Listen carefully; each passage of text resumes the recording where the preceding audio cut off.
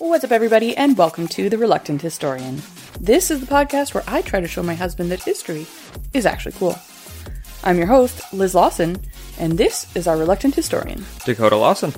On this podcast, I'll tell him a story from history, and he'll share his unapologetic thoughts and opinions. So, if you love history, or you absolutely hate it, this podcast is for you. Alright, so this year, in July 2021, the Canadian government passed federal legislation making September 30th a federal statutory holiday called the National Day for Truth and Reconciliation. So this podcast is coming out on the 29th, the day before the 30th, and to honor the day, we have decided to do our episode on the history of residential schools in Canada. Yeah, so it's going to be a little bit of a different episode, a little bit more of a serious take, but I think it's something, that I don't know a ton about, and people should know more about it, so I think that it's good that we're talking about it. Yeah, absolutely. So, yeah.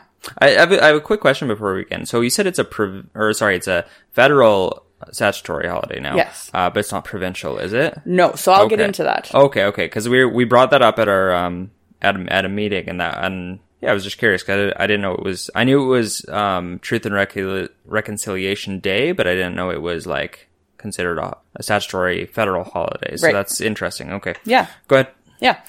So sit down, buckle up, and get ready to listen to the history of residential schools in Canada.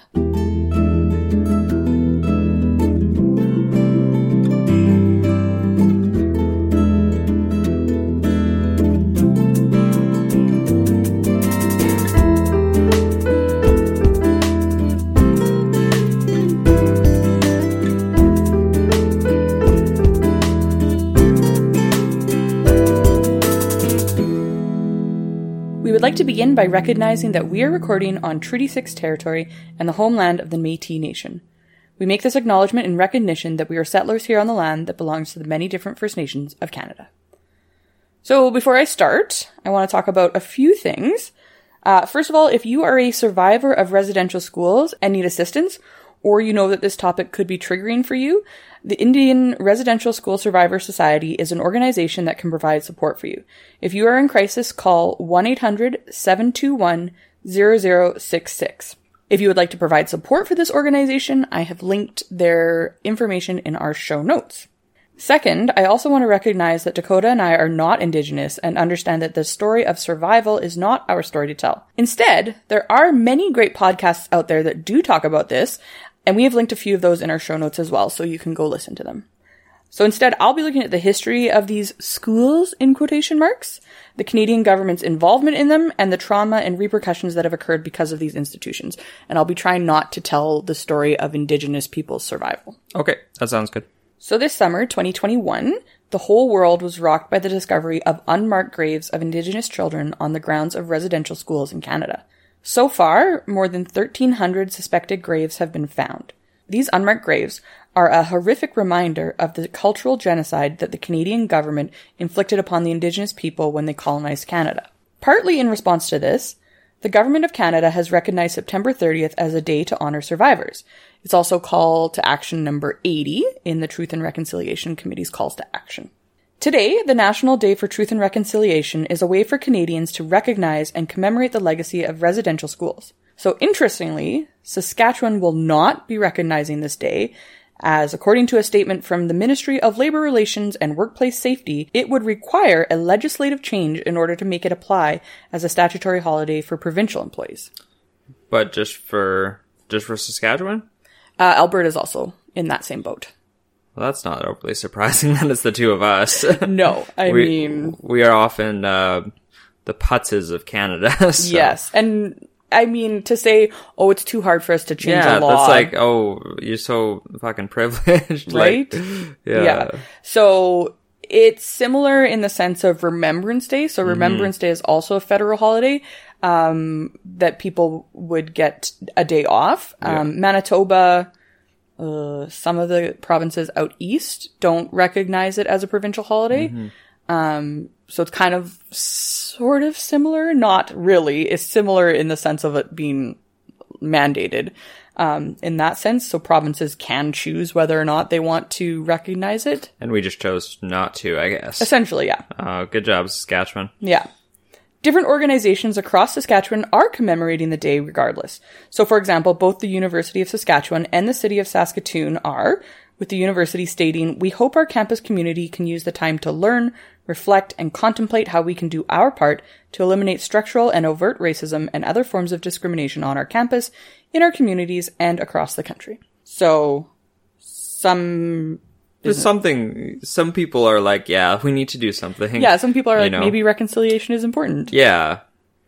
Just not Scott Moe. No, I was gonna say, I'm just like, just not Scott Moe. He's just, he's so busy with this, pandemic, just, blaming doctors. And Indigenous communities. Oh yeah, that's the other thing. So he doesn't give a fuck. No. Yeah.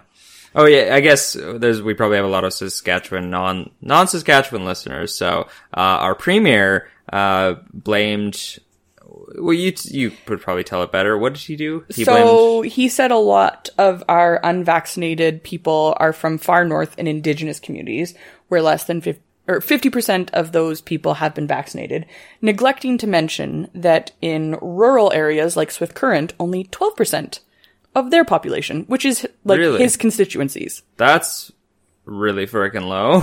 Right? And then he went on to say that this is a great opportunity for doctors to educate people. Yeah. Not like they haven't been doing that the entire pandemic. No kidding. And, they're pretty busy also. Yeah. But we're getting a little bit away from the purpose of this. Let's get back to it. Yeah. So what were residential schools? Well, they were government-sponsored religious schools that were established to assimilate Indigenous children into Euro-Canadian culture. So in fact, in 1920, one of the architects of the residential school system, Duncan Campbell Scott, mandated school attendance stating, quote, "I want to get rid of the Indian problem. I do not think as a matter of fact that the country ought to continuously protect a class of people who are able to stand alone.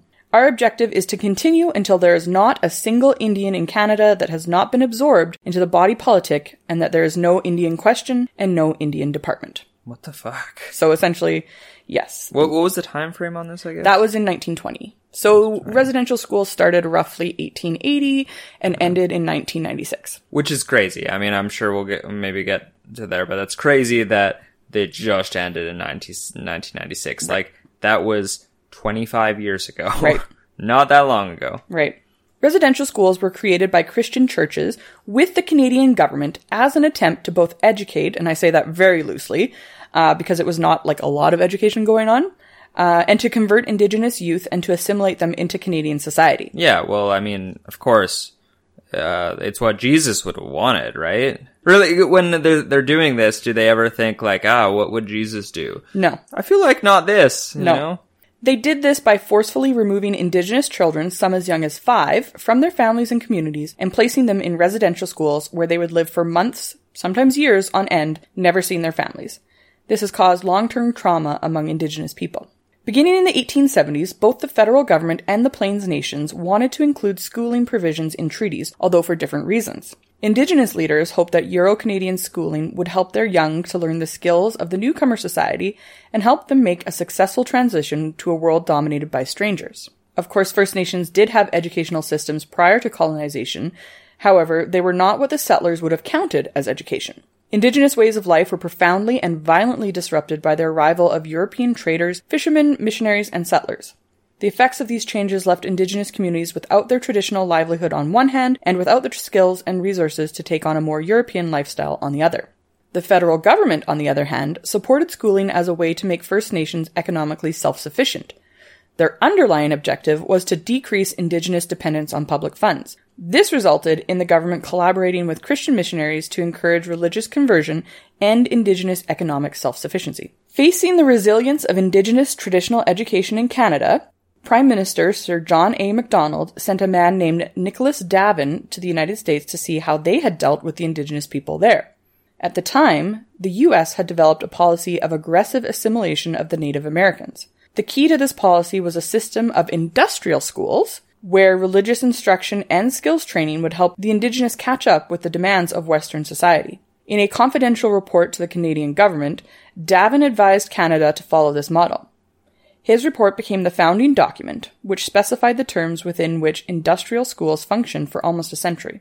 The assumption behind Davin's proposal was that if Indigenous children and youth were separated from their families and educated in the European tradition, they They would abandon their traditional values, customs, and lifestyle. Moreover, when the students returned home, they would bring these Western ways to other community members. Religious instruction and discipline became the primary tool to civilize, quotations, Indigenous people and prepare them for life as mainstream European Canadians. So by taking them away from their families, they were able to send them back, in theory, to teach their family, be like, hey mom, check out my skateboard tricks or whatever us white people do. You know, like... Yeah, in theory. So you've got it right there. So I'm just like, well, one, I'm just thinking about, you know, my dad never listen to a fucking thing I say. So I don't know how they thought that, well, I mean, there's many things wrong with it, but I want to target this specifically right now is like that doesn't sound like sound logic, because I don't know how things were in the 1920s, but... well, this is the 1870s. 1870s, whatever. Well, even back then, I don't think parents are listening to their kids, you know, so I doubt they're gonna, you know, come back to their family and their family's just gonna be like, yeah, you got it right. Yeah. Kid. Yeah, you know, probably not. Like, parents don't listen to their kids in that way. No. So that's just... There's just a lot of flawed logic from that standpoint. Yeah. So to achieve this goal, Prime Minister MacDonald authorized the creation of new residential schools and granted government funds for those that were already in place. MacDonald, like others in the government administration, was very clear about the need to break the connection between their students and their communities. So they weren't actually wanting to...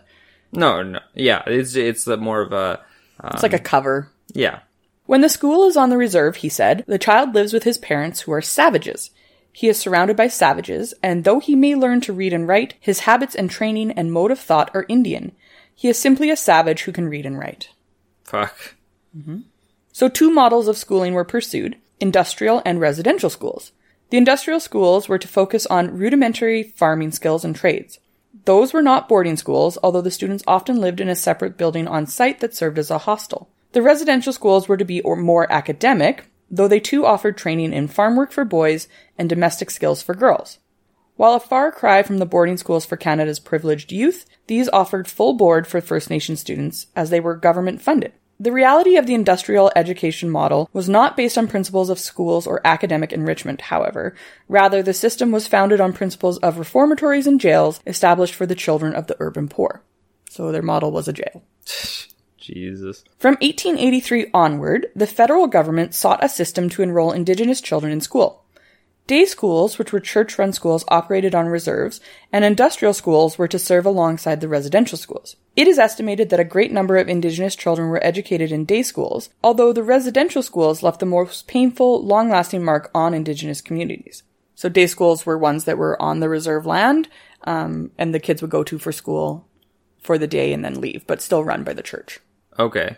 Were those ones also abusive? Yes. Okay. Day schools, too, were operated by municipal authorities and the churches, and thus they attempted to reach the same goals that the residential schools were. So, kill the Indigenous person. Right, they're the same. To save the child. So they were the same, except you could go home at the end of the day? Essentially, yeah. Yeah. As a result, many of the troubles and abuses found in the residential schools were also found in day schools. The cost of the residential school program was more than the federal government was willing to provide. Surprise. Yeah, classic. Despite its talk about the urgent need to civilize Indigenous peoples, the government was determined to educate them on the cheap, relying on the churches and their supporters to help. In short, the schools were continually running at a deficit, meaning that there wasn't money to make repairs to buildings, hire staff, pay adequate salaries, or to properly feed the students. The immediate result was increased pressure to use student labor to provide goods, food, and service. At about the turn of Good food and service? Goods, food, and service. Sorry, I heard good food and service. I'm like, again, kids can't work worth shit. At about the turn of the 20th century, some government officials also became aware that schools were not meeting their goals. Evidence of just how neglectful and dangerous the schools were for the students began to pile up. Reports of dilapidated buildings, shortages of fuel for heating, poor and insufficient diet, unsanitary living conditions, widespread illness, and, above all, the general unhappiness of Indigenous students. The government provided little leadership, and the clergy in charge were left to decide what to teach and how to teach it. Their priority was to impart the teachings of their church or order, not to provide a good education that could help students in their post-graduation lives. Moreover, the distinction between industrial and residential schools was fading amid criticism that neither achieved much in the way of teaching meaningful skills or trades. Finally, in 1923, this distinction was abolished and both institutions became residential schools. So residential schools was, at the beginning, was like, oh no, we're going to teach them reading, writing, arithmetic. Right. Whereas industrial schools were like, we're going to teach you how to work on a farm. Okay, and then at some point they converged just into residential schools. Yeah, because neither were doing what they planned to do. Right. So when it became residential schools, industrial schools weren't a thing anymore, so they weren't teaching them how to farm and shit? Well... Or did it just all merge into one? It all merged into one, and a lot of work was actually just, here, let's do jobs, and we're not going to actually teach you anything. Yeah, it was just basically it was child labor. Yeah. Yeah. Because the government was too cheap to pay for anything. And things don't change, do they? No.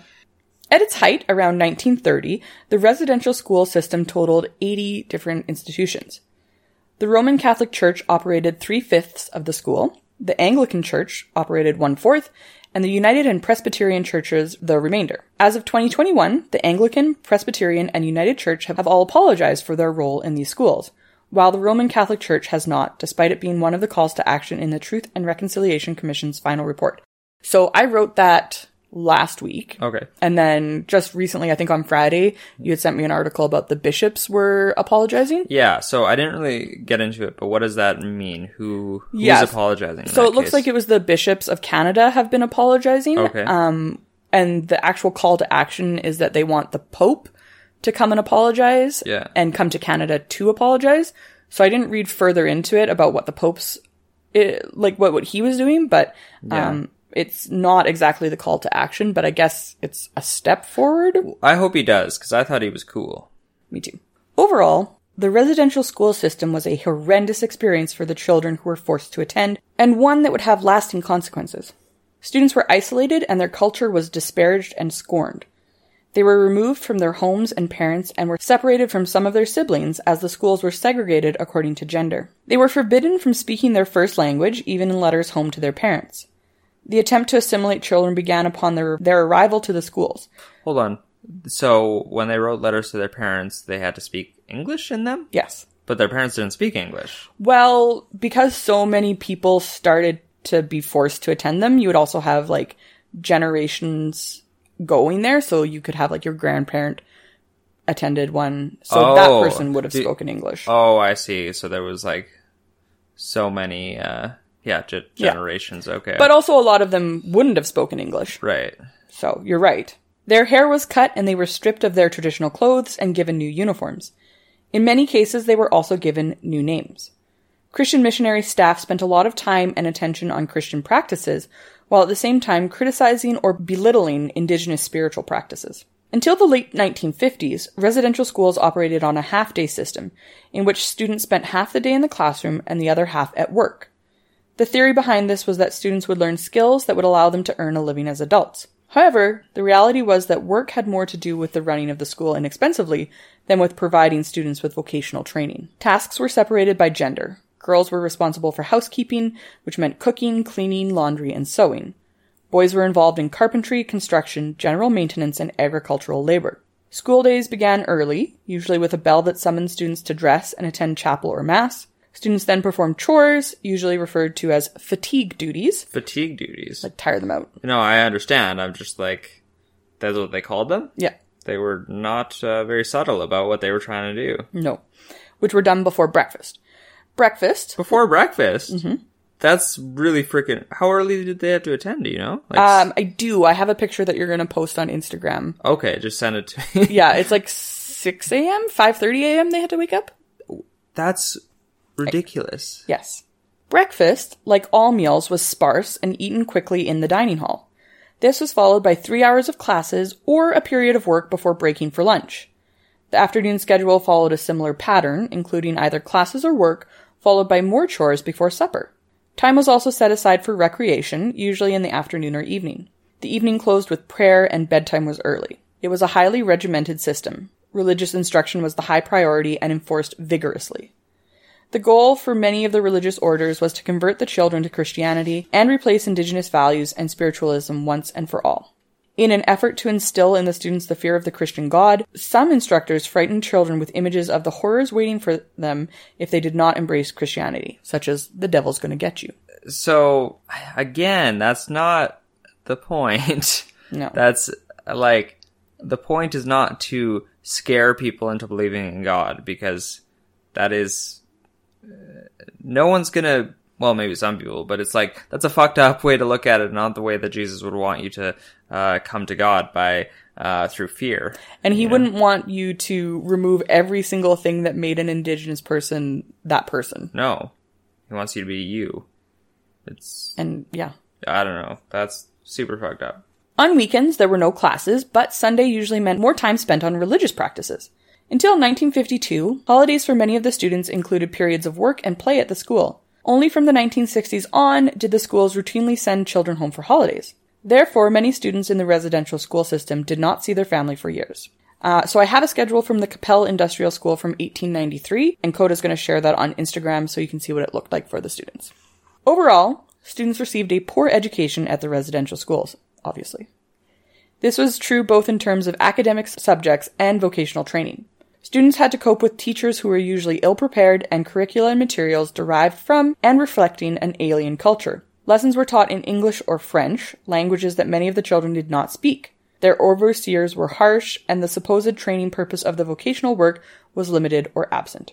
Worse still, the attempted assimilation of Indigenous students left them disoriented and insecure, with the feeling that they belonged to neither Indigenous or settler society. Well, yeah, that's gotta be hella confusing. As how old kind of kids? 5 years old? Mm-hmm. That's gotta be super fucking confusing for you. You're taken away from your family. You're taught that your culture is bad. Be like us. But I imagine... but we're not going to give you any skills to be like us. We're just going to use you for labor. So you're just caught in between of like, what am I? Who am I? Mm-hmm. You know? Exactly. And I mean, I just wrote this down because this is a thought I just had, which was, somewhere other, there are people in their 30s that attended these, right? Because the last one closed 25 years ago. Mm-hmm. So there are people that are our age, roughly, that went through this. Yep. And I mean, were they, by the end, by 1996, were they as bad as they were, or? I didn't actually read into that, so I'm not 100% sure. I'm just curious if if they toned things down. I imagine it must have been a little different. Yeah. I don't think they could have gotten away with it, especially in the 90s. That's when people got really vocal. The 80s and the 90s is when Indigenous people got really vocal about, you need to fix what happened. So I can't imagine that they would have been exactly like this, but... yeah, it just baffles me that this was still a thing in 1996. Like, I was alive when this happened. Yeah. Yes, you were. That's something that, I mean, you don't often... well, it's good that this is making us think about that, because that's not something that I normally would think about, is like atrocities happening in my lifetime, right? You know? Mm-hmm. But there were and still are. Absolutely. And it's just super fucked up. Mm-hmm. So this is basically my role in this episode, is just to go, that was fucked up. Yeah. So do better. Yeah. Carry on. So you touched on how they were split between two groups, essentially. Because they were so inadequately prepared, and I would argue not welcome in white society, they didn't fit in there. And then if they did end up surviving residential schools, they didn't really fit into their own community because of the attempts to remove their culture, language, and spiritual practices. So they didn't know how to belong in their home communities. Many students suffered horrific abuse at residential schools. Impatience and correction often led to excessive punishment, including physical abuse. Poorly supervised priests, nun, and laymen often used their positions of power to carry out assaults on the defenseless children. In some cases, children were heavily beaten, chained, or confined. Many students reported a loveless childhood, coupled with humiliation and degradation by the school staff. Over and above the daily suffering, the schools proved to be a breeding ground for all manner of sadistic verbal, physical, and sexual abuses. Some of the staff were sexual predators, and many students were sexually abused. When allegations... What? You didn't know that? I mean, no, I guess not, but I'm just like... what is it about these places scums of the earth are just drawn to like sexual predators, you know? Like it's, I don't know what it is, but it's just like, again, baffling. Yeah, I think they can tell when there's vulnerabilities of it around. Yeah. And they're naturally drawn to that. Yeah. They can use their power. Yeah, I guess there's a power dynamic, but it's just, you know, it's the sexual abuse thing that just like, that really gets me, that it's like,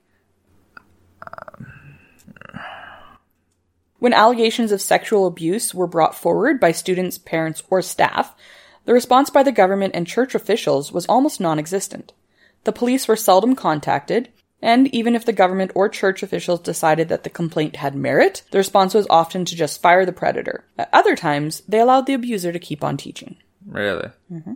So there are so many stories from survivors that recount their experience in regards to the trauma that they experienced, but I don't want to do trauma porn on this podcast, so we're not going to talk about it. Yeah, that's a good call. According to the TRC, at least 3,200 Indigenous children died in overcrowded residential schools. So the TRC was published in 2015, and we already know that at least 1,300 more students were found, so that number is probably incorrect. Due to poor record keeping by the churches and federal government, it is unlikely that we will ever know the total loss of life at residential schools. However, according to the TRC chair, Justice Murray Sinclair, the number may be more than 6,000. And in light of the discovery of unmarked graves this summer, I would say it probably is way more than what we think. Yeah. So I always imagine, you know, you're sending your kid to school and they just don't come back. Ever. Yeah, I can't imagine that. I mean, you know, we don't have kids at this point, but like, you know, I have a niece and now two nephews, and I just can't imagine like, you know, Rhea being just one day just sent to school and then just never see her again, you know? Mm-hmm. That's heartbreaking to think about. Yeah. Underfed and malnourished, the students were particularly vulnerable to disease such as tuberculosis and influenza. Food was low in quantity and poor in quality, in large part due to the concerns about cost. Faced with limited funding, schools were instructed to observe the strictest economy in all particulars. In general, school menus were monotonous and nutritionally inadequate. Moreover, research by food historian Ian Mosby revealed that students at some residential schools in the 40s and 50s were subjected to nutritional experiments without their consent or their parents' consent. These studies were approved by various federal government departments and conducted by leading nutritional experts. They included restricting some students' access to essential nutrients and dental care in order to assess the effect of improvements made to the diet of other students. Wait, so guinea pigs essentially? Yeah. What the hell? And like they had no idea what was happening. Wait, who didn't know what was happening? The children or their parents. Right. So these people were just like, oh, we're just going to test this to see the effects on these kids. Yeah. Wow. Yeah. Nutritional deficiencies and overcrowding led to regular outbreaks of disease at schools. Tuberculosis and influenza were the major killers, but students were also affected by outbreaks of smallpox, measles, typhoid, diphtheria, pneumonia, and whooping cough. Although medical experts recommended measures to improve the health and medical treatment, they were not implemented by the government, largely due to concerns about costs and opposition from the churches. Indigenous students and parents resisted and protested the harsh regimes placed on them at residential schools. Some children refused to cooperate and sabotaged the operations of the kitchen or classroom, stole food and supplies, or ran away. At least 25 fires were set by students as a form of protests. The parents and political leaders protested the school's harsh conditions and shortcomings, though their objections were mostly ignored. Even the political leaders? So political leaders of the Indigenous people. Oh, so they didn't give a fuck. Right. Basically. Yeah. By the 40s, it was obvious to both the government and most missionary bodies that the schools were ineffective, and Indigenous protests helped to secure a change in policy. In 1969, the system was taken over by the Department of Indian Affairs, ending church involvement.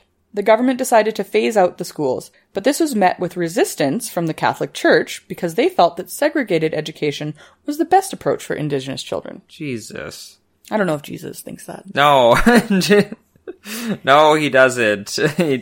He would be up there in heaven going, why, God.